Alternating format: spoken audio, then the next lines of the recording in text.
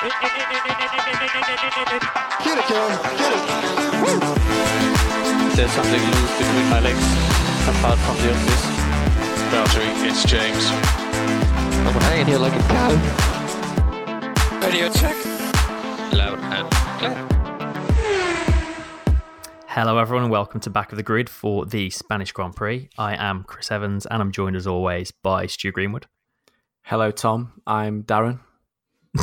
And by Darren King. Hello, Darren. I'm Stephen. Off the rails immediately. Sorry, that was entirely my fault. We are here to talk about a lackluster Spanish Grand Prix. Is that fair? It's not been the most popular race of the season. Well, it never is it? It never is. It's never that great. And it's maybe never going to be again, but we'll get to that later on. It definitely isn't going to be again. Anyway. Yeah, it was, as we said last week, Upgrade Mania. Pretty much everyone turned up with some kind of upgrade. Barge boards seem to be a very popular area. Haas turned up with the whole area in front of the side pods like I've never seen before. Seemed to work for them though. Ferrari, mostly of note, brought their new engine spec forward as well as some aero updates. To no avail. Yeah, didn't do much for them. They were pretty off the pace in terms of Mercedes, at least in qualifying. They actually got split by Verstappen, Leclerc starting down in fifth place. Bottas took another pole position. Is that his third pole in a row, I think, now? Yeah, it was, I believe. Becoming a bit of a Saturday specialist, isn't he? Helped by the fact that Hamilton apparently didn't have his battery charged properly for Q3. So he was a little down on power. He's got iPhone batteries in his car. Other phones are available. So yeah, the 6/10 gap was probably actually not as big as it looked. But then again, Bottas had been pretty much faster the whole weekend, hadn't he, up until that point? Yeah, I think Lewis's race pace probably shows that he was a lot quicker than that 6/10 gap hinted, though. Definitely. Yeah, where did Bottas find that 6/10 gap is what I want to know. Sector 3. Yeah.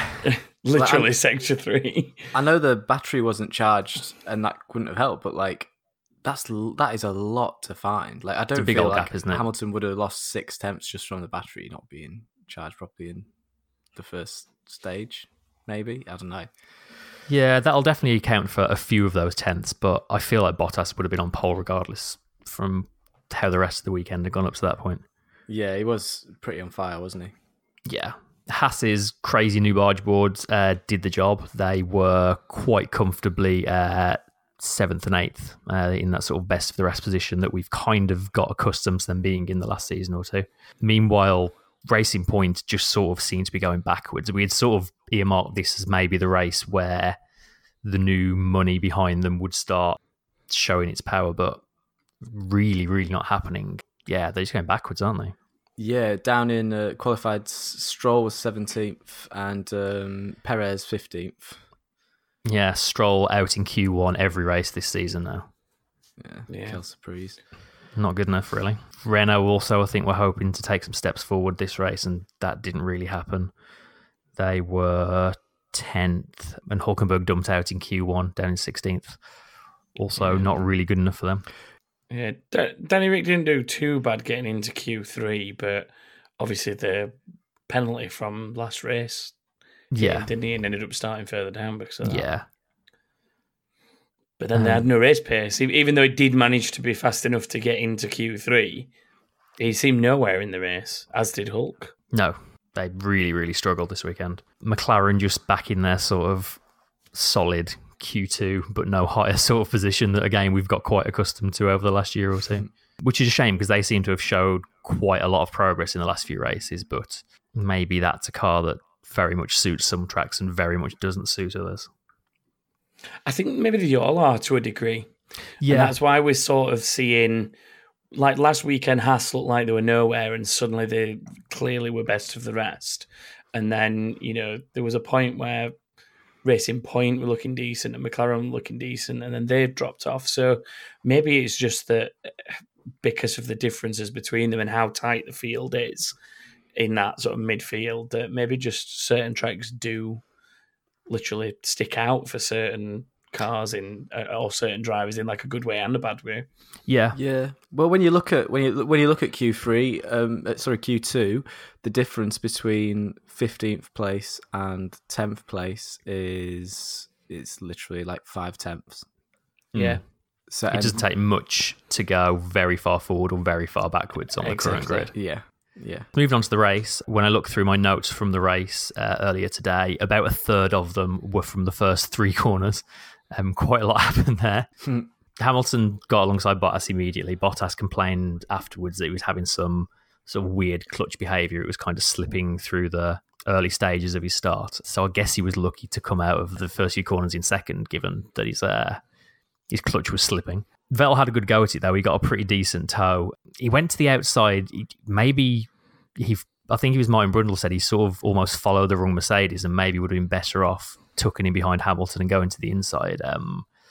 But yeah, he tried to move around the outside, which looked like it probably could have come off actually until he locked up and ran way too deep. Yeah. Sort of in synchronization with that, Bottas kind of power slided through turn 2 for no real reason. That just seemed to be all him, I think. Well, he got kind of pinched, didn't he, by Hamilton and Vettel? Yeah, he sort of had nowhere to go. Yeah, so he didn't really have anywhere to go. He had to brake a little bit harder than probably what he would have liked in order to avoid those two squeezing him. It's not like they were squeezing him on purpose, but it's just he had to get out of the way. Yeah, the way it is. That's what caused that sort of hairy moment for him, and that sort of had an effect down the chain of the grid as well, didn't it? They all sort of got a little bit caught up. Amazingly, no one had any more accidents after that, but they all sort of concertinaed down through the pack. Yeah, it really did, because I think Leclerc probably came off worse. He was tucked behind Bottas, so he had to kind of get out of it a little bit as Bottas had his moment through turn 2. And then as a result, Verstappen just hung it around the outside of both Ferraris into turn 3, which was an amazing move. Yeah, Proper strong move, that one. Yeah, really was. I said over the weekend they should just paint elbows onto the side of his car, because it feels like everywhere he goes he's got his elbows out the whole time. They even really the has. side pods on that even look like elbows. So Yeah. I'd love that. That'd be so good. And then after that, it sort of turned into the same story of most races this season, which is, what on earth are Ferrari doing? It became clear pretty early on that Leclerc was faster than Vettel, probably largely because Vettel had flat spotted his tyres locking up into turn 1, which he complained about almost immediately. But then they just left them to kind of duel for a bit for, I don't know how many laps in it was, but Ferrari just seemed to sit there and do nothing, watching them fighting each other, slowing each other down. Like Vettel, he knew he was in a hobbled car at that point, but still defending. Leclerc was not really fully committing to overtakes because obviously, you don't want to come together with your teammate. And the whole time they were doing that, obviously Verstappen was just disappearing up the road. And by the time Ferrari finally gave the message to swap, Verstappen had pulled over a 4-second gap on them. It just wasn't done quick enough. No. Yeah, it's funny. I think the smartest thing to do at that point is let Leclerc through. I'm a little bit surprised. Well, maybe I shouldn't be surprised by this because he's a racer, but I feel like Vettel obviously would have had a better race if Leclerc had gone through it. They'd not fought and they could have moved forward together. But then when you've got Leclerc behind you, you've got that cushion to the cars behind. So maybe he wanted to keep that, and he was worried about the rest of his race. They knew they were slow. That's for sure. He ultimately wanted off those tyres though, because I'm not 100%, but I'm pretty sure he asked about changing them. Oh yeah, before they told him to let Leclerc through immediately. So obviously he was properly on the radio about it once he had let Leclerc through. But I'm pretty sure he asked at least once before they told him to let Charles through. They were the tyre was so badly flat sputtered that it was wibbling around. I thought it was going to come off. I thought the front wing was going to come off because you could see the vibration coming from it. So yeah, the whole time he was begging for new tyres. One of his radio messages, he even said that the tyres were a pain in the ass. But that's kind of point 2 of what Ferrari doing, because he was obviously asking for new tyres immediately. It was already a race that was a very, very marginal one stop, but they waited until lap 19 to bring him in every second set. Like, surely once you've got a driver complaining about a flat spot, just bring him in, commit to the 2-stop immediately. Don't sort of let him hang out there. They didn't necessarily need to commit him to a 2-stop solidly anyway, because realistically, they could have done with Seb what they tried to do with Charles.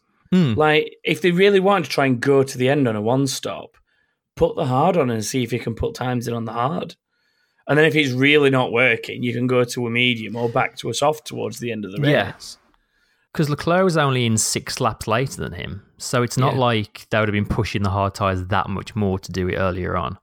No. Yeah, just very, very strange decisions. It's like they've got choice paralysis, that team. It feels like a lot of the time when they've got these big decisions to make, the team is such that everyone's terrified of making the wrong decision, and so what they do is they settle on not making a decision at all until they absolutely have to make the decision, and then often it's the wrong decision that they make anyway.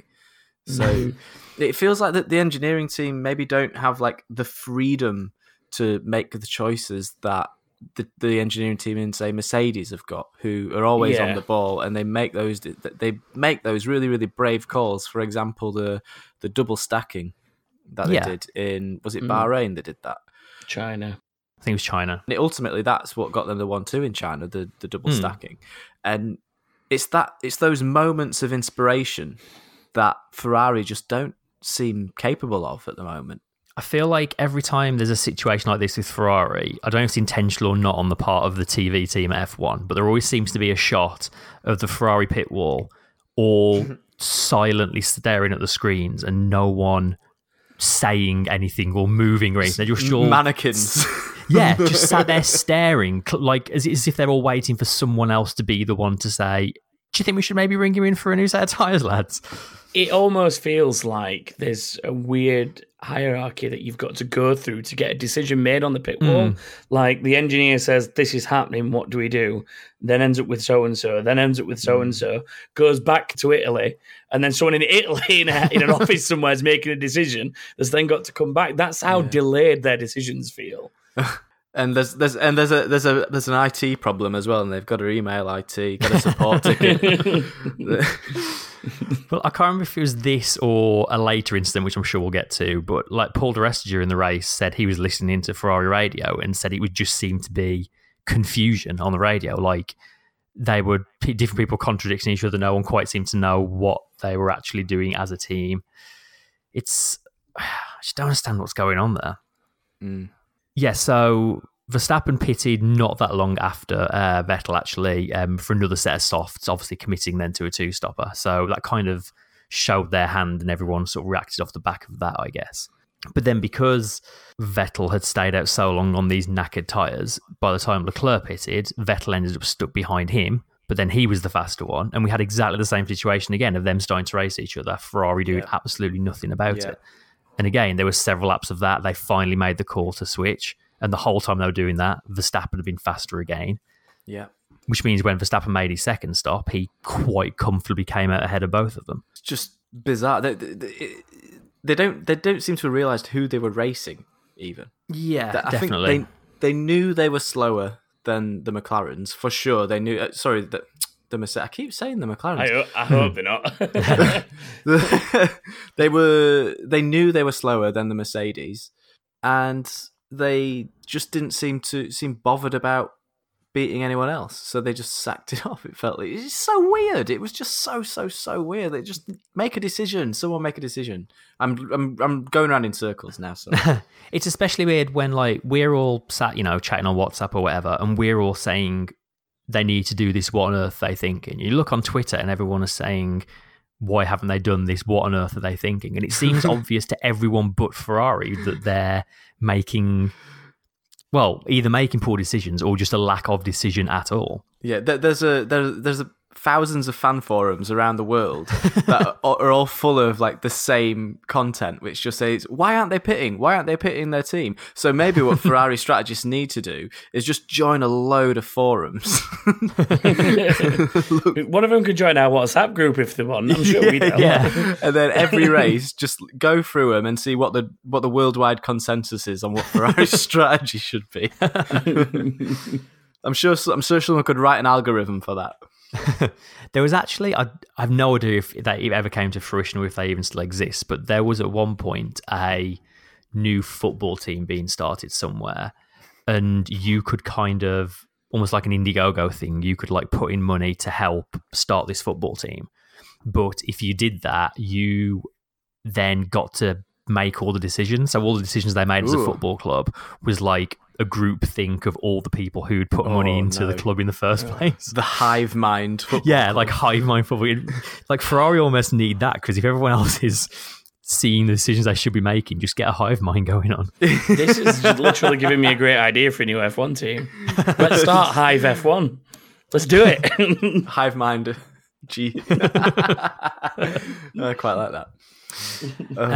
To be fair to Ferrari, I think when Leclerc got put on the hards, most people were like, what on earth are they thinking? But I actually think without the safety car, that might well have worked out for him.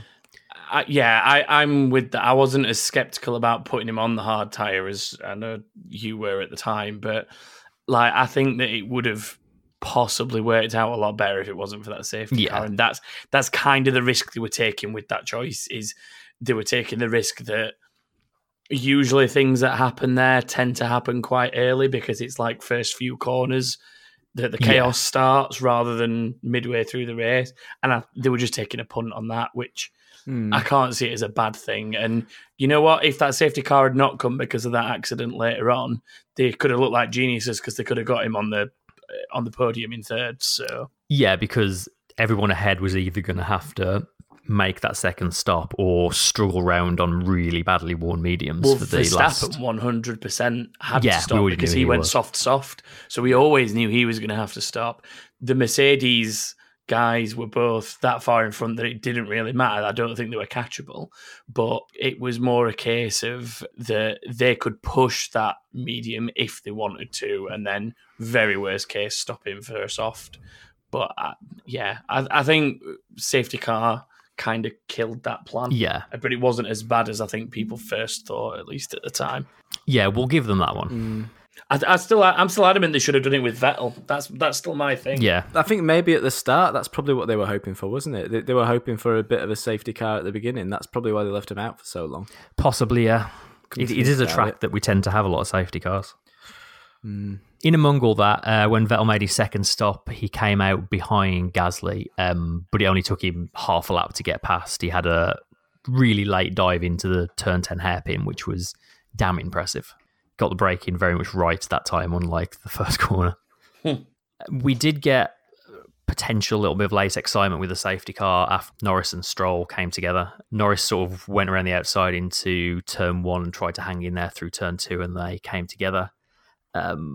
Initially, Norris looked pretty sheepish about that, as if he thought he was to blame. But then afterwards, he said he wasn't sure where Stroll wanted him to go. Yeah. I don't know. What do you guys think on that? I agree with that. Yeah, it's one of those that's 6-1 off the other than the other, isn't it? It's like Norris was being a little bit adventurous, maybe trying to hang it round there, but I think that Stroll could have given him more room. But it looks a little bit like, from the position that they were in when they made contact, Norris was possibly a little bit in that blind spot near that rear corner.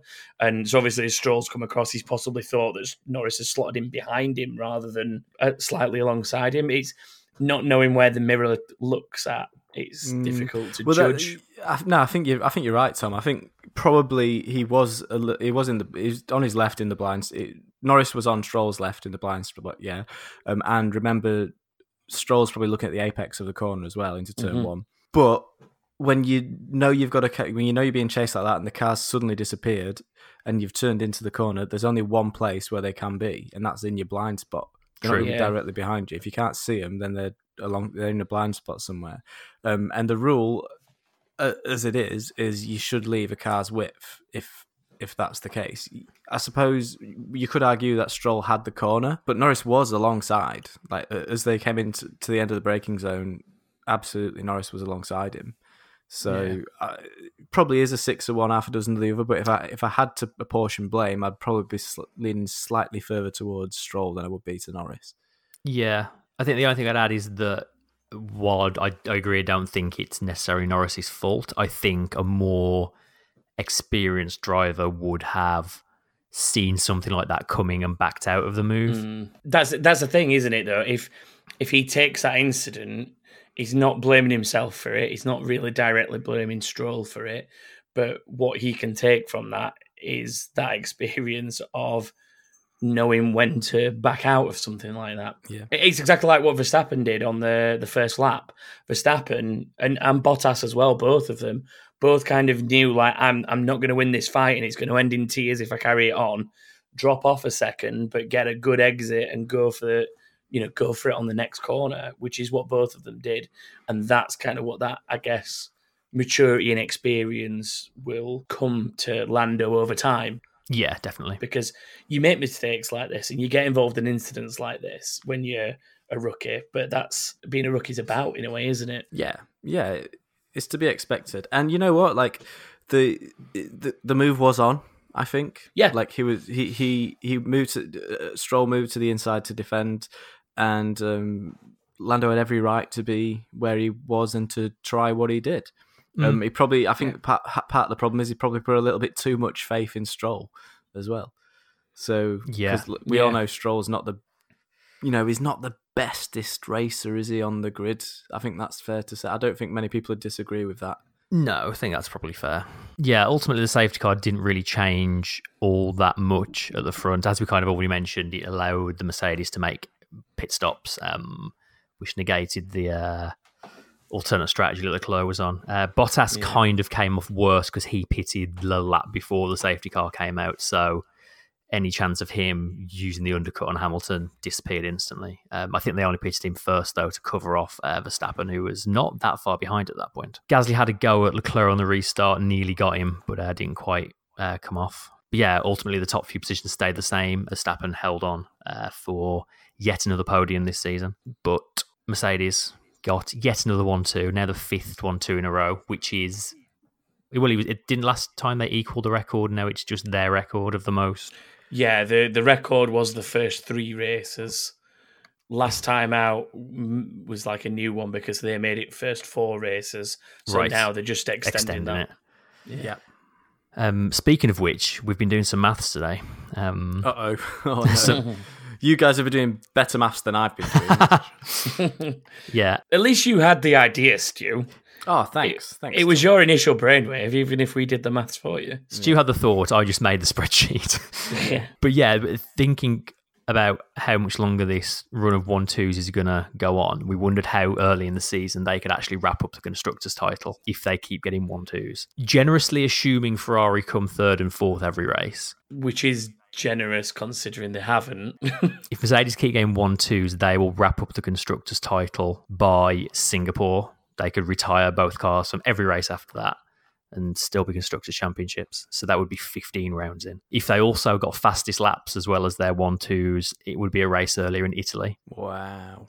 And then if Ferrari started not scoring points from now on and Mercedes carrying it in 1-2s, they'd be done by Hungary, which would be only 9 rounds in. Yeah, well, you've got to think for every DNF or every 2 DNFs that they get, that margin gets 1 race further out of the window, doesn't it? Yeah, it's like, well, depending on where they're finishing, it's like another 15 points down the proverbial, isn't it? Yeah. Exactly, yeah. Hopefully that's not how it'll pan out. 27 for a 3-4, isn't it? If 27 for a 3-4, yeah. Yeah. I have all these numbers in front of me. Yeah. And like we were saying before, they haven't got one yet. I think the best they've done exactly, is a 25, which is a 3rd and a 5th. Yeah. So the fact that 3rd and 5th is Ferrari's best result. Oh, actually, yeah, that's insane. It's the best result. Yeah, they haven't had a 3-4; they've had 3 5s. Yeah. And 3rd is the highest they've finished as well. It's insane. It's ridiculous. Like the top 5s always involve the same 5 drivers so far this year, but Max is doing a very good job on capitalising on Ferrari's downfall, and he's making sure he's there to pick up that podium when they've made a complete mess, or at least wedge himself in between the 2 of them if one's having an off day. And he's doing an excellent job of that right now, to be honest, and he's in ridiculous form. Yeah, definitely. We had quite a few bits of inbox about Max, actually, which we'll get to later on. Yeah. Just picking up some other bits from the race. We didn't see much of it on TV, but Kvyat had a great race, probably one of his best races in F1, I think. Yeah, he had a decent one. He started 9th, finished 9th, but that was largely down to Toro Rosso double stacking during the pit stop, during the safety car, but not having the tyres ready for either car, which unfortunately dropped him back from 9th. I can't remember how high he was running at that point, but he lost a few positions for that. Yeah, he did lose a few. I actually watched his entire onboard of his race today. Oh, wow. Yeah. I did fast forward through most of it. And there was a big old patch before the safety car where he was in pretty much no man's land with no one ahead of him. It was only when the safety car came in that his race got really interesting. And he put a really good move on before the safety car. He did put an amazing move on Raikkonen, and then he got into a bit of a dice with Sainz after the safety car. So he was napping after the safety car, Kvyat. Yeah. And he got overtaken down the straight, as you would have all seen. And yeah, right at the end of the race, he sort of got back onto the tail of Sainz, and he was just about within reach of 8th position. But he lost was out at the very end. He's like 7/10 behind at the line, I think. Yeah. Still a really good race, though. It was nice to was. see him really performing, quite handily outdoing his teammate as well. Yeah, really mixing it with those Haas's as well. Yeah, which is a big ask given how much faster they were in qualifying. Yeah.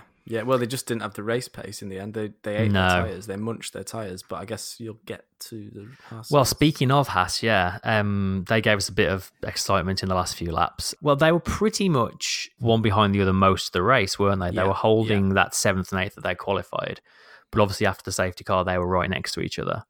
Grosjean had a go at taking Magnussen. I don't know if it was immediately after the safety car or the lap after, but they ended up banging wheels. Grosjean had to take the escape road. Pretty much exactly the thing happened the next lap, but Grosjean seemed to bounce over the curb things quite a lot more. And I've not actually seen anything confirming it, but I assume he picked up some damage from that, because after that second time he did it, he seemed to lose quite a lot of pace. Who did he have on his tail after that? It would have been Sainz. Everybody.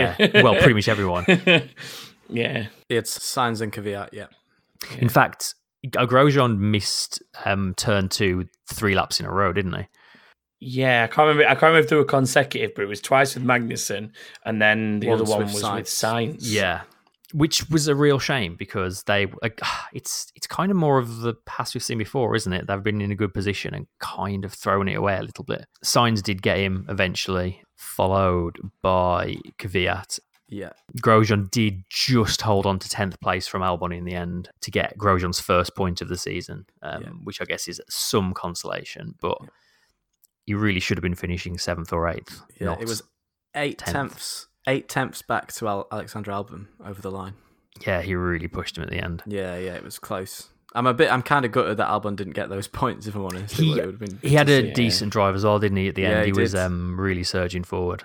Gunther Steiner said he had some clear the air talks with both drivers immediately after the race, because I imagine Grosjean in particular, I reckon, wasn't best pleased.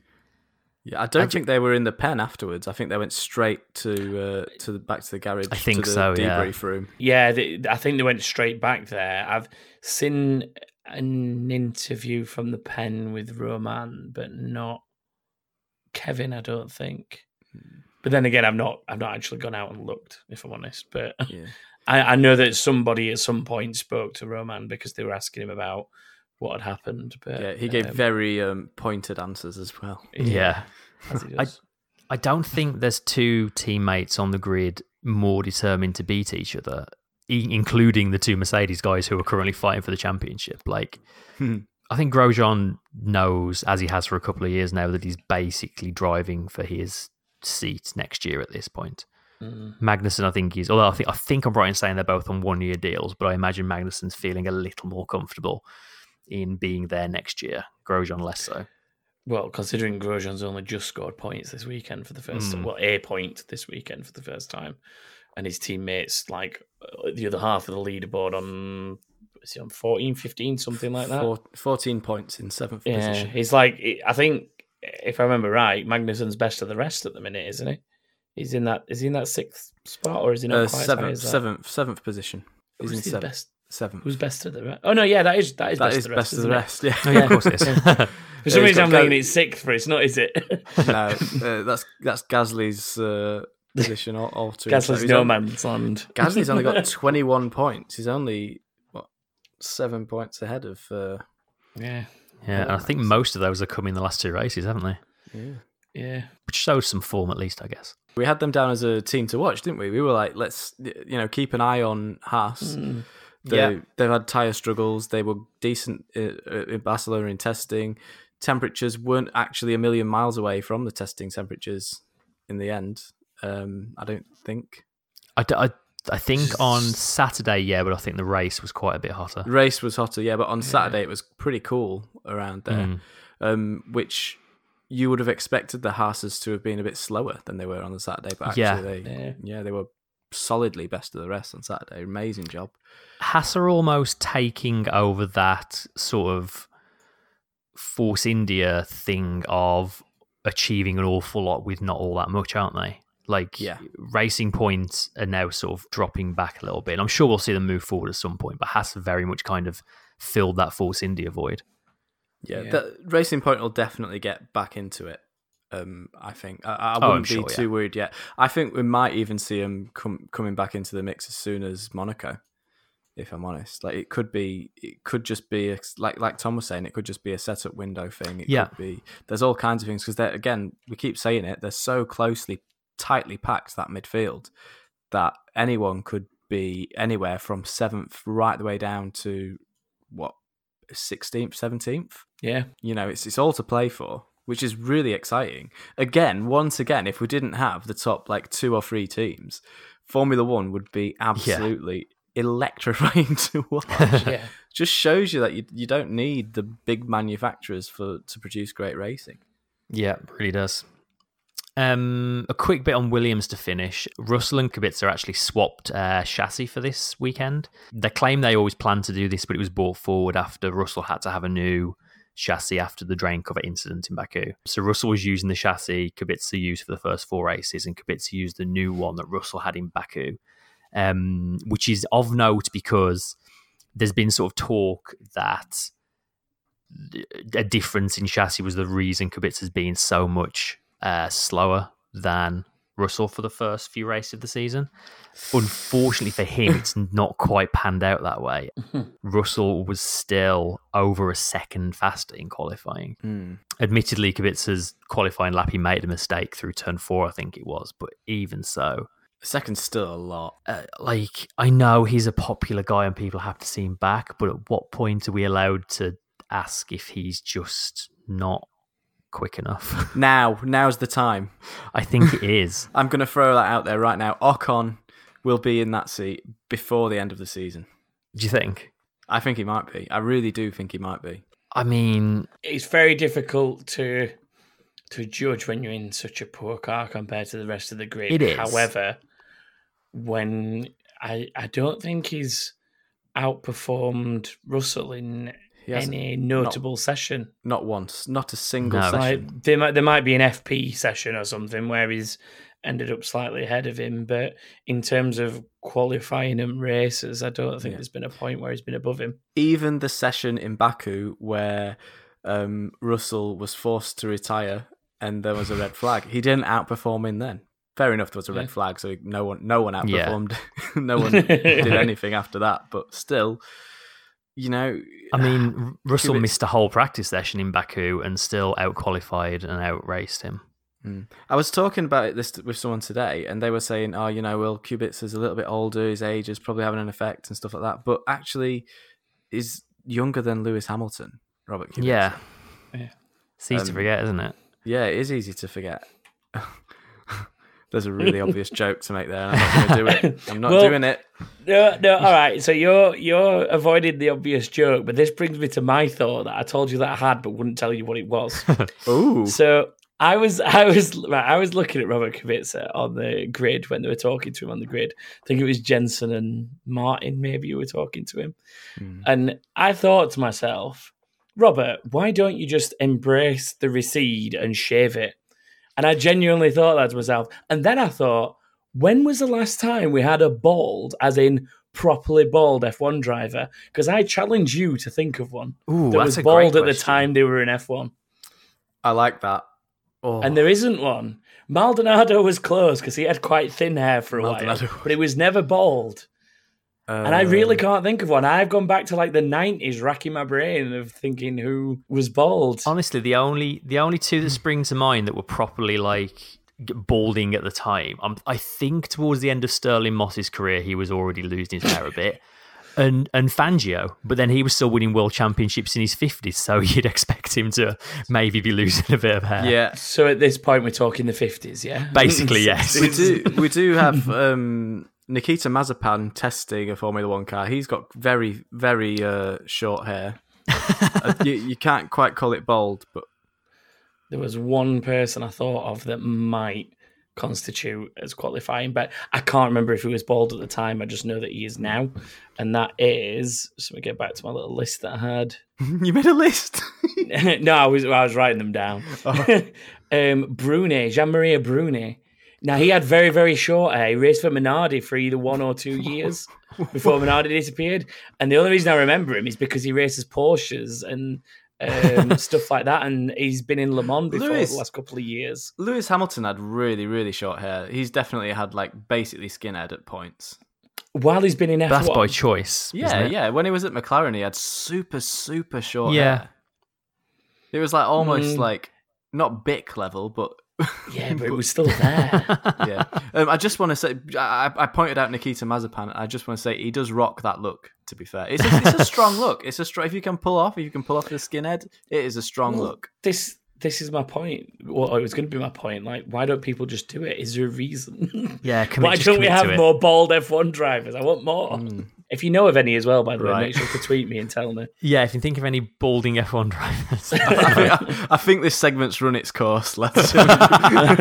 Right, let's move on to driver of the day. Any nominations? Well, the official one was Verstappen. Randomly, I don't really get how Verstappen. I guess his move at the start was a good one, but Verstappen being driver of the day is a surefire sign that it was a bit of a nothing race. yeah. I don't want to give it to Kvyat because I can see Kvyat's there on the list, and I don't want to give it to him because he did balls up the restart, and that's like such a crucial point in the race that if you're going to give driver of the day, you need to get that right. Yeah, it's a shame. Can I give you a suggestion then as another maybe? Absolutely. Sainz, because he went from 12th on the grid to 8th, and it was a fairly solid drive. It wasn't a huge number of overtakes or anything, but it was a solid drive, and he made up good positions. Yeah, he is very good around this track. Yeah, I can actually go for that. I did enjoy watching Sainz for the brief while we did get to see other cars driving around the track other than the Ferraris, because he did. Yeah. This race was. I mean, I do want to say this actually, like. For that whole time we were following the Ferraris, there were passes and dicing dicing all the way up and down the field, and we were just stuck looking at two Ferraris not do anything for a big old chunk of that race. And yeah, kind of a shame. Yeah, it's not cool, man. Like when there's so much else going on, this easily could have come across as a much, much, much better race than what it did if they'd shown the interesting things happening rather than just focusing on the Ferraris. Yeah, it is a victim of that, I think, to a degree, isn't it? Honestly, it was definitely a much better race. From what I could see, it was a much better race than what you saw just on the world feed. There's maybe an argument to give Hamilton driver of the day. I mean, I know, again, it's boring to give it to the winner, but he did, after being slower than Bottas for the whole weekend up until that point, he handily defeated him. Like, yes, Bottas had a poor start and that kind of decided the race, but Hamilton was much faster than him for the entire race. He controlled it, didn't he? Yeah. That being said, I do quite like the idea of Winter Sainz, especially his home race. I can go with that. I'm Sainz as well. I'll take that. Sainz it is.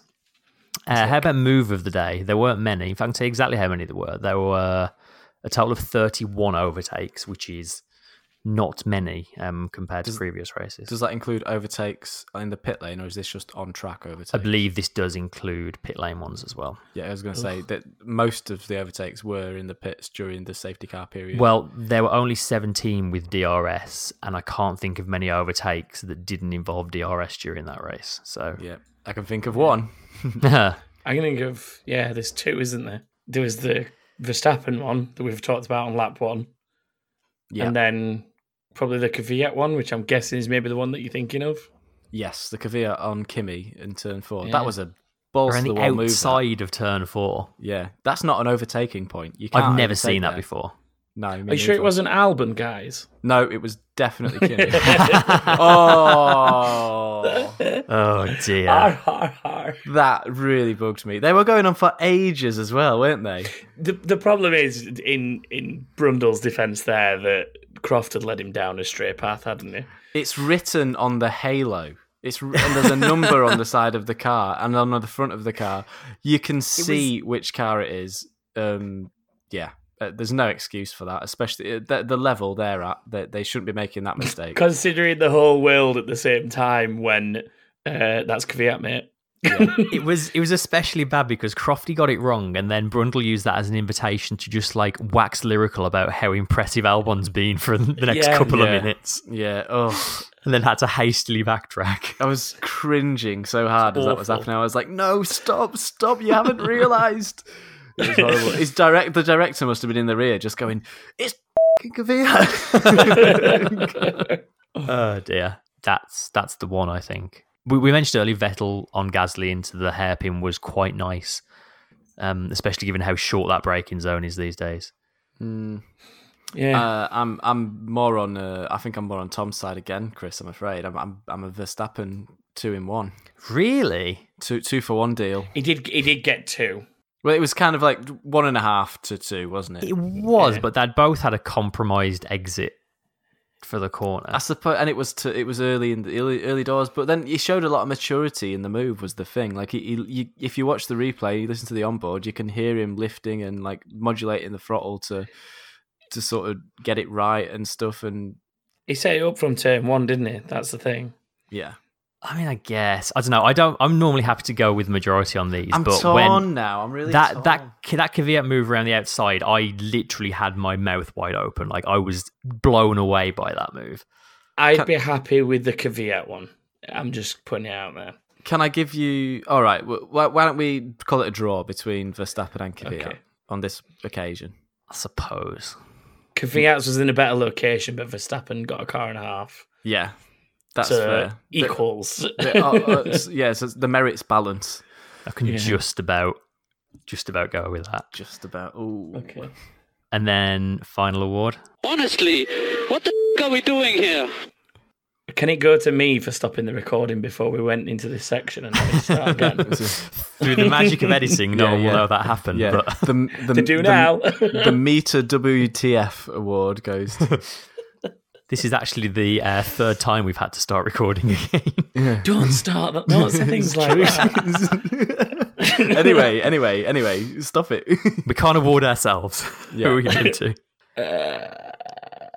Darren. Darren was good. That really tickled me. That radio message. There's something. Just the way. What I found amazing about that radio message was that he's driving around at like 200 miles an hour, and he's still got the presence of mind to make a silly joke. Yeah. I love that. That's my favorite thing. I think that's why it's up there for me as well. He's on par with the. There's a deer on track from Juan Pablo. Oh, Montoya yeah. with the, Oh, dear. Oh dear. It's like a horse with horns. It's like, oh, it doesn't matter. Oh dear. Yep. I'm here all week. What else we got? There's an argument for Haas once again making a mess of running in good positions. I don't know. I think that's racing. Let them race, man. That was one of the only bits of action that we got in the whole race. I'm not going to give true. that to WTF. It's true. My own favourite is the cleaning up gravel with the leaf blower. And the man blowing at the gravel with the leaf blower and clearly saying, these aren't leaves. The thing is, like, it was working. He was moving gravel with his leaf blower, but he was moving it one piece at a time. Like there's blokes with brushes just clearing up loads of it, and he's just blowing along one rock at a time. No, he was literally like hitting them with the end of the leaf blower and just flicking individual rocks away. It was bizarre. It was the weirdest thing. Weirdest thing. I've got another one as well. There's another one. Go on. It was like there was a really, really quiet patch in the commentary, and Martin Brundle started having a coughing fit. That was also good. Yeah, It was right at a really boring part of the race as well, and it just summed it up so beautifully. It was almost poetic. The way it was amazing. Oh. I mean, we could say Ferrari strategy again, but we've said that too many times. All the time. I don't think you can beat leaf blowing some gravel for me. Yeah, Okay. I'm happy with leaf blowing some gravel. Yeah, okay, that's fair. I'm happy with that as well. Cool. Unless there's anything else you guys want to add on the race, I think we can move on to predictions. Yeah. Okay, so predictions for the Spanish Grand Prix. This week, we each got a point. The Bot G boys. Hashtag Bot G boys. Tom, you lead the Bot G boys on 4 points. It is going to become a thing. I'm in second place with 3, and Chris is also in second place with 3, if we're doing it that way. It's not great, is it? 5 races in. 5 races in, yeah. So of all the people who entered the Predictions League this week, Clara Manberg was the first to submit a score-worthy 3-point scoring score. She correctly predicted Bottas and Hamilton for pole and for the win, respectively, and she also correctly predicted 8th for Carlos Sainz. There were a number of other people who got 3 points as well, but because Clara was the first to the punt there, she comes out on top. Neil Hyde leads the standings on 12 points, followed by Tom Monk on 10 and Narayan Hamari on 9. And yeah, that's the predictions for this week. I don't feel quite so far behind, actually. Now you've said the points there on. Yeah, I feel like we can catch them. Yeah, it's early. It's early doors. I mean, early days. It's a long season. If we can all just stop picking Ferrari, we'll be fine. I know, right? Yeah, I'm done. I am absolutely done picking Ferrari. Yeah, me too. Hands up, who's done with Ferrari? It's an audio medium, but I've got my hand up. Yeah, me too. Me too. And you know what? Nothing will be better for Ferrari's prospects than us to stop saying they're going to do well. Yeah, that's Yeah. almost inevitable, isn't it? You know what's going to happen the second we do it. They'll like 1-2 at a race and Nah, I'm going to do it change next. their fortunes. I'm going to do it next race. I've already done it. I've already gone away from Ferrari, and Red Bull are going to be where I'm going to be looking next race. But that's for another episode. Yes. A quick tiny bit of news to drop in. We talked about it last week, but Zandvoort is all but confirmed for next year's calendar. It should be confirmed by the time you hear this. It basically already has been. BBC Sport asked Chase Carey on Sunday about it, and he said, I don't preview announcements, we'll announce it when we announce it on Tuesday. So you've basically announced it then, Chase, haven't you? That's what I thought upon reading that. Yeah. So yeah, that basically means Zandvoort is in and Barcelona is almost certainly out for next year, which we kind of talked about last week. So yeah, if you want to hear our thoughts on that track, go back to last week's episode. They weren't great. Did you know it's by a beach, Zandvoort? Oh, that's nice. Yeah, it's right on the coast. And I didn't guess know that. what? Guess what Zandvoort means? It means Sandfort. It's Dutch for sandcastle. It means sandfort, Yeah. sandcastle, Yeah. Zandvoort. I like There you it. go. Germanic language 101. Shall we do some inbox? Yeah. Yeah, we had loads of it this week, so we will get through as many as we can. But if we don't read yours out, we apologise. But it's a packed mailbag this week. Right, first one is from Joe V saying, if you could make a fantasy F1 team using past and present drivers and teams, who would your constructor and 2 drivers be? Good question. Good question. I would go. I'm going not on what I think would be a good team to get results, although they probably would be. I'm going like 98, 99 era McLaren, because that was kind of when I really got into F1 and I love that car. And then I'm going Mika Hakkinen because he's my favourite F1 driver of all time and he drove that car. And then I'm having Jenson Button as his teammate purely because I think those two as teammates would be hilarious together. That's so good. You've clearly read this in advance and thought about it. I also feel like I may have stolen most of Tom's answer knowing the drivers that Tom likes. Yes, you've basically stolen my team and one of my drivers. That's why I got in first. Damn you. My team is going to be Lotus, partly because I love the colour British Racing Green. Nice. And partly because the Lotus 29 is maybe my favourite racing car ever made. It's a very, very good looking car. It's a sexy looking thing. It looks like a big green cigar. My drivers would be... can the team constructor be in any era as well, right?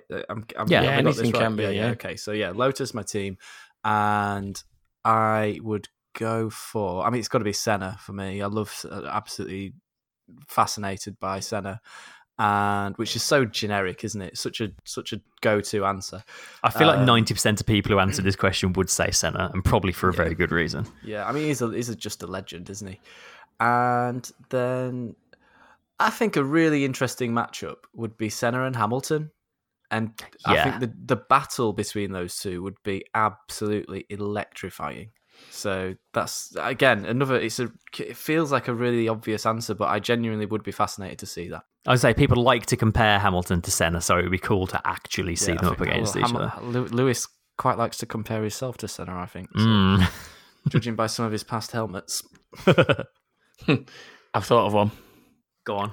And I'm going to change the car slightly. I'm sticking with McLaren, but my McLaren era would probably be the sort of the late 80s one, the 88, the MP44, basically. That was my second choice. Like Prost was incredible in. Yeah. And I think that was around the time Senna jumped in it as well. Well, that might have been the 4.6, but that sort of era McLaren anyway. And my driver alongside Jenson, just because I love Jenson, the other one would be Jim Clark. Nice. Jim Clark. That's a good combo. So that's kind of where I got the Lotus, because the Lotus 29 was one of Jim Clark's Lotuses. So Yeah. Another driver I'm fascinated by. I wanted to stay British where I could, so that's why I went there. I was thinking Jackie Stewart for a little bit or someone like that. But... are you going to call it Team Brexit? So it's Brexit Formula One team. No, because I want Mercedes engines. That's good. Anyway, we better move on. Shall we do the next one? Yeah, do you want to go next? Oliver Abrahamson says, "Hi guys, love your show. The best part of my F1 weekend has for a few years been F2. Unfortunately, I feel like the quality is lower than ever. With the top three from last season graduating to F1 and top drivers like Antonio Fuoco and my favourite Artem Markelov leaving. What do you think of the F2 this season?" Well, there's only been 2 races so far this season, one in Baku and one in Spain. And Bahrain as well. They're called... we're 3 in. Bahrain, 3 in, aren't we? It was definitely a stellar year last year, I think, with like the 3 drivers he mentioned. This year, I think it's a more even playing field. It feels like more drivers have a chance of getting podiums this year, whereas last year it was like mostly Russell versus Norris. Yeah. And Aitken. Albon, sorry. Albon was around. Yeah, Albon was in there. I can't remember who won last year, 2 or 3. Yeah. I'm not sure. I think the thing that you've got this year is you've got a scenario where there's a few drivers that maybe still got a year or so to develop, and this is their season to really develop, because there's a lot in there with potential. Like De Vries is one of them, Giotto, Callum Ilott, Latifi, Schumacher, obviously, Hubert. Like there's so much potential there. Yeah. But I think this is the thing at the minute is Nick De Vries is probably the closest one to be in the finished product, and that's because he's already experienced in the series. A lot of these other guys, the first year of F2 is this season. So I think that's the difference. You've got a lot of guys that have just got to find their feet, and then we'll probably see the best of them. But there's definitely some talent there. And people like Markelov and stuff like that were very good drivers in F2, but they'd been around a while. So I think give it a season maybe, and it'll all come good. I'm confident in a lot of those names I've mentioned anyway. Yeah, I agree. It definitely feels like it's going to get more spice towards the end of the season, doesn't Definitely. Yeah. Mention Nick de Vries, actually. He was part of the McLaren Young Driver program, but he actually recently parted ways with them. So he's not actually tied to an F1 team anymore, which seems a strange choice because he's been pretty impressive recently. But I guess McLaren do have plenty of drivers these days knocking around. Yeah. Yep. Yeah. Next question from, where are we? We're there. From Aaron Griffiths says, "G'day, lads." Guess where Aaron's from. First question of the new season, so hopefully an interesting one. I've been thinking about tyres and specifically tyre selection. Currently, Pirelli decides which 3 compounds to take to a race, and then the teams get to select how many of each up to the maximum allocation they want to use. What would be the harm in allowing the teams to choose from any of the 5 available compounds without Pirelli's advice/recommendation? It would introduce an interesting bit of risk versus reward for the team selections. I could see top teams taking the softest for qualifying and the hardest for the race, meaning midfield teams could potentially be bold by going for a softer tyre in the race to try and take positions from the big 3. He also sort of suggests maybe allowing them to put in their initial suggestion, then after seeing everyone else's, make a couple of swaps and stuff like that. It is an interesting one. It is an interesting one. But I'll tell you why they don't do that, shall I? Go for it. Because they would have to manufacture so many different tyres. It'd be very, very difficult to supply all the teams with all the different variations of tyre. I think that's the main reason they don't do it. It would be great. I think it'd be a great idea. But I do think as well what you'd tend to see would be teams going down probably for the most part the softest route for maybe. But then they do allocate the tyres based on the track as well. So true. But then I think this season, because everyone's sort of treating their tyres, there seems to be much more variation with it across the teams as to how they work the tyre and wear the tyre.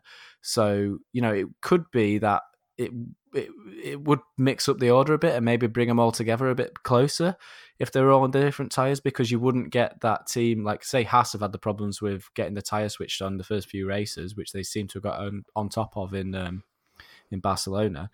Maybe they would have been much, much more in the mix than what they have been so far. They might have even been closer to the top teams if they'd been able to get the right tyre. So it's a very interesting idea, but it is. Logistically, it'd be very difficult to supply all the teams with all the different compounds. Ooh, do you know what would be really good? If before race weekend, Pirelli said, this is the tyres we're bringing, and then they did kind of like the draft system in American sports where the team that's last in the championship gets to pick a set of tyres, and then next from last gets to pick the next set of tyres, and they take it in turns picking one. That's not too dissimilar to something that I was just going to suggest, which is I was going to say that only like the bottom so many people in the championship can use the soft tyre, especially in quali. Like, so if you're below a certain point in the championship, you're allowed to qualify on the softest tyre. But if you're above a certain point in the championship, you've got to use the medium or hard.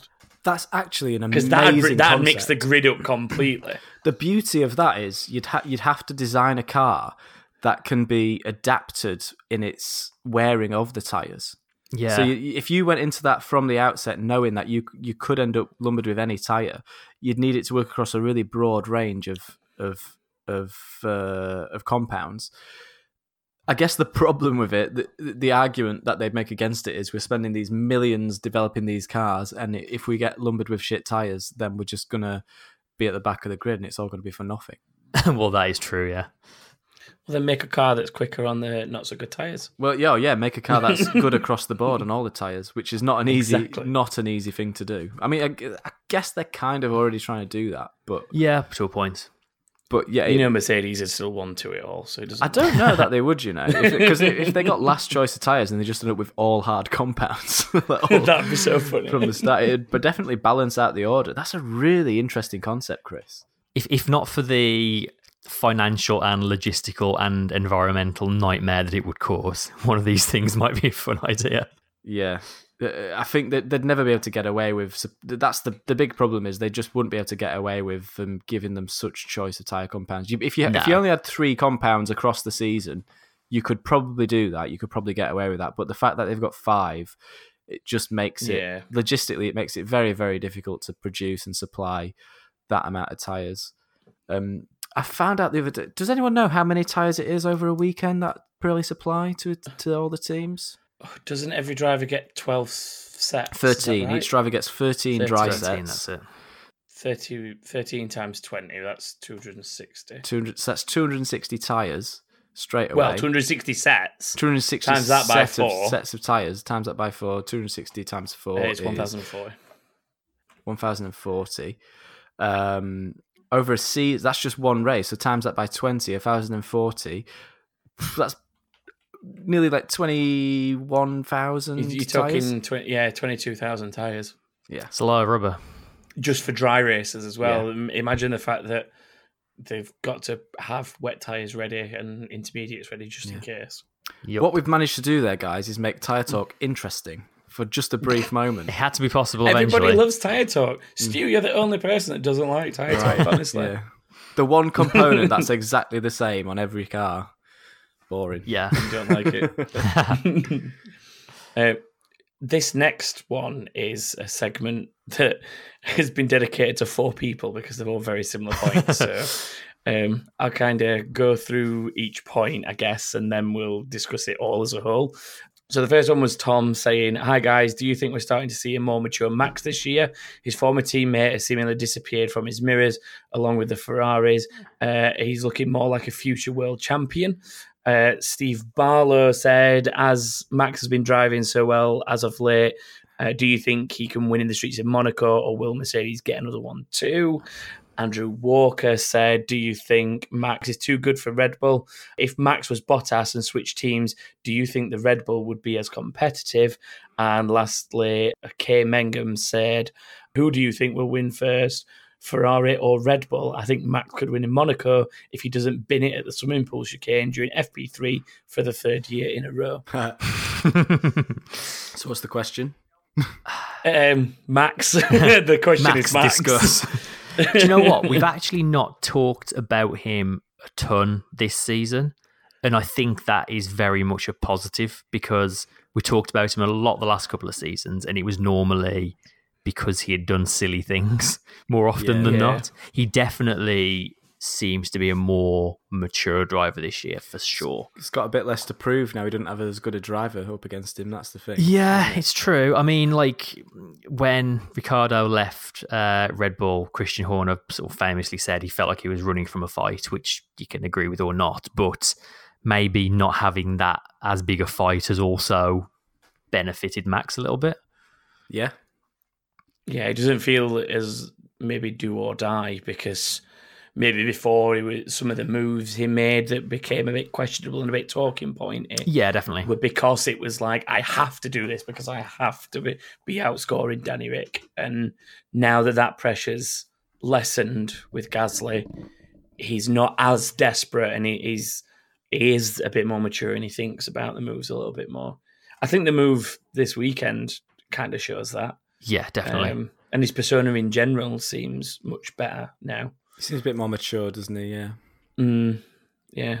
As for him being too good for Red Bull, I mean, as much as I am very much a Bottas fan, I think hand on heart, if Verstappen was in that Mercedes, I think he'd maybe have done even better than Bottas has so far this year. And Bottas is already doing very well for himself.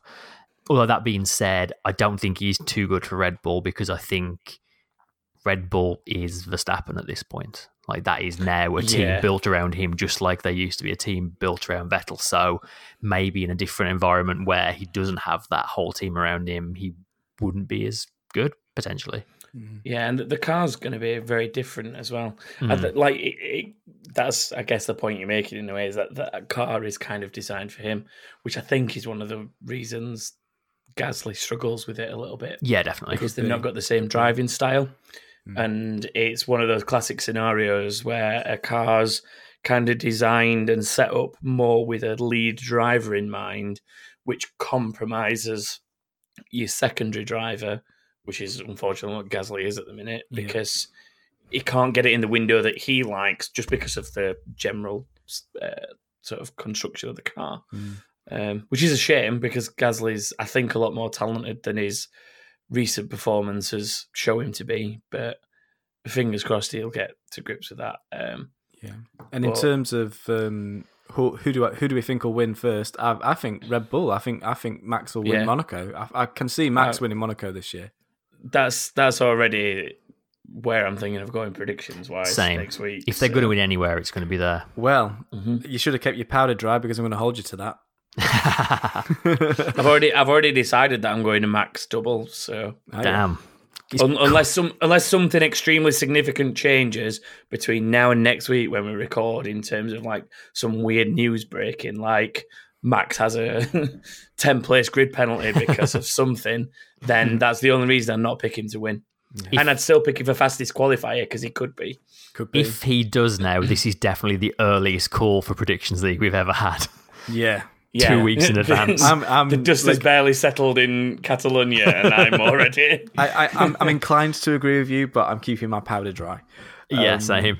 I'm wetting mine. You got wet powder, boy. Brookhart just says, has the Constructors' Championship already been decided with a fight for the World Drivers' Championship being between Bottas and Hamilton? I'm a Ferrari fan and I genuinely can't see them picking up their game and fighting for the championships this year. Do you think the way the ladder was after Australia is the closest Ferrari will be to Mercedes, or will a miracle happen? I mean, yeah, I'd like to see a miracle happen. I don't want Mercedes to run away with it. Do I think it will happen? I think right now the Mercedes is just... We're looking down the barrel of a 2015, 2016 kind of year. Yeah, I think so as well. Yeah, the Ferrari's just nowhere. Like, it's the thing is, they're struggling to keep Max behind them. I think that's the most worrying thing for Ferrari right now, is they can't even solidly stay third and fourth behind the Mercedes.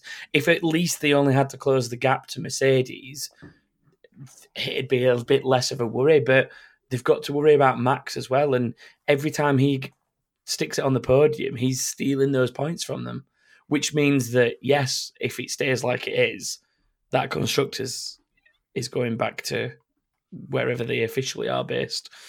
Because they might have a base here, but I guess the trophies probably end up in Germany somewhere. Probably in Stuttgart. I think we'd kind of earmarked Barcelona as being like, this is where Ferrari can and should be able to turn it around, and they just didn't even come close, did they? No, and I think that shows either how much Mercedes was sandbagging in testing, or just how much the Ferrari is underperforming at the moment, and how they don't understand. They either don't understand the car, or they gave everything in testing and Mercedes didn't. Yeah, totally. Emmett Nugent says, hi guys, during the off-season I was counting the weeks to Australia, and I have to say, in comparison to watching the last couple of races, that time flew by. What is happening to our beloved sport? Not even a safety car can spice things up anymore. Is there any hope? Mercedes have won it already, it's just a case of which one.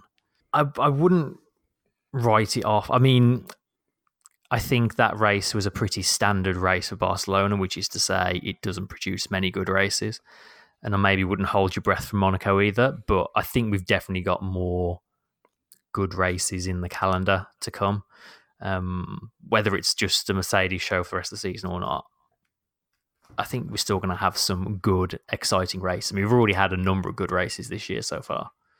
Yeah, even if it is just the Mercedes show, you've still got a really, really, really tight battle between Hamilton and Bottas at the moment. So as long as that sort of keeps up, then it should still be a decent season. I've no real people care more about the Drivers' Championship, don't they, than the Constructors? Yeah, the general sure. Public probably do. Yeah. So I'm happy to see two teammates going wheel to wheel all the way up to the end of the season.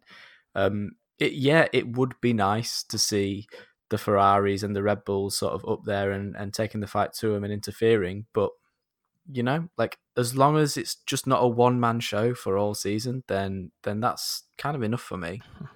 Yeah, it's better than nothing, isn't it? It is better than one driver running away with it, like you say. If Bottas and Hamilton keep going backwards and forwards all season, at least there is some entertainment there for people. It's just, if you are solidly a Ferrari fan or a Red Bull fan or whatever, it's like watching a Man City run away with the league while you're supporting whoever, isn't it? Like Everton. I don't know. It's like you're sort of just always looking up at the top of the thing. Yeah. And Don't remind me that Man City won the league, please. I mean, while we're doing football analogies, I do think that if it does end up being a Mercedes show, odds are it's going to go down until the end of the season, much like the Premiership did this year. I don't think it's going to be another Hamilton wins it by Mexico. Not the way Bottas is performing. No, not at all. If that's the case, who is City and who is Liverpool? We'll have to wait and see, won't we? Eric R says, when can we stop saying that Ferrari is faster than Mercedes? Now? Now, yeah. Yeah, I think we already have. Yeah. That was the easy one. Vasco Breitenfeld asks, why is it that if Lando passed Stroll on track, he was still the first DNF in the race results? It cost me a championship point in the predictions league. Maybe, Tom, you can answer that one. I think you know. What, since I did it so elegantly earlier in our chat. Yeah, you dug into this. Well, this is how I worked it out anyway. So there's 3 sectors on the track, which people most commonly know, sector 1, 2, and 3. But around the track, there's a lot more individual timing sectors that are a lot smaller. Mini sectors. And they're usually usually mini sectors is what they're called. And they're used for the gap timing and everything like that, and the official markers. And if you go watch the comparison lap between Bottas and Sebastian from qualifying, you can actually see where all these mini sectors are, because they colour them in bit by bit as who is ahead in each sector when they're comparing the qualifying laps. And if you look between turns 2 and 3, there's a little sector all on its own. And the incident between Stroll and Lando happened after they'd entered that section, but then nobody else ever left it. So Stroll was ahead going into that sector, that mini sector, then was taken off the track. Lando passed him, but then never broke the next timing beam to go into the next mini sector, because he pulled up just on the entry to turn 3, and the next one's kind of a little bit halfway around turn 3, and he never got to that. So because the last timing beam that they broke, Stroll was ahead, Lando officially finishes behind him in the standings. And we have to go by that because that's what the rules say. Yeah. So that's why Lando was first DNF in the predictions league, everyone. Yeah. Fun facts as well to go with that. They go out to the tracks months in advance to set up all the timing loops around the track. So the reason you're able to see the times change, the gap change throughout the lap of a race, is because that every time that gap number changes, that means they've gone through a timing loop and it's taken the measurement of the delta or the gap between the 2 cars. So if you wanted a sort of visual representation of that while you're watching a race, then that's how, I guess that's one illustration of how you'd see it. It's not just as simple as 3 sectors. There's many, like Tom says, there's many it's about 20, between 20 and 30 usually mini sectors. Yeah, it usually depends on the circuit, but there's somewhere in that region, isn't there? Yeah. So yeah, that is the reason for that. Cool. And I think that's it for Inbox, isn't it? Yes, looks that way. One last thing to talk about. This Sunday, the 19th, we are taking part in Caroon's Karting Carnival at the Wilton Mill circuit in Northamptonshire, which, if you've not heard of it, is a karting... Colosseum of karting.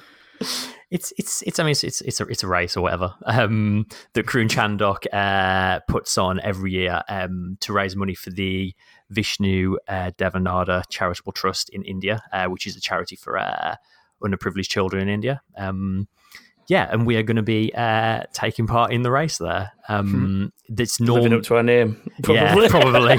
Yes. It's from looking at previous years. It's normally a selection of motorsport fans and kind of motorsport journalists normally turn up. I've seen a couple of names I recognise on the entry list. yeah, if you want to see how we get on, you can obviously follow us on Twitter, and I guess probably follow Karoon on Twitter as well. I'm sure he'll be posting updates as well. I don't know if there's any live timing or footage or anything online that you can follow, but if you're interested, pay attention this Sunday and we'll let you know how well or otherwise we get on.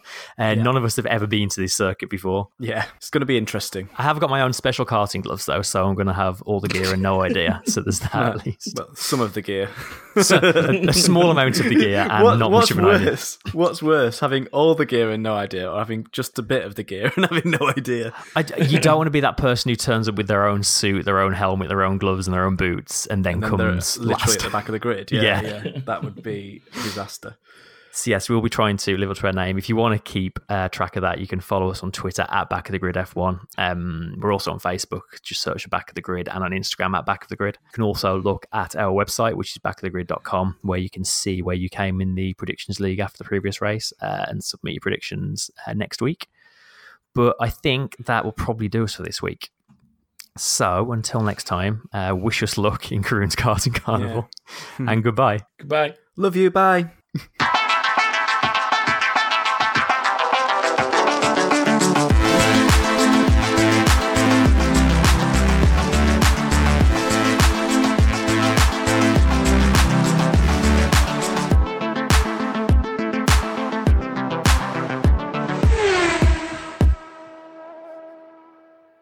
How do you make a dull race into an hour and 15-minute podcast? I know, right?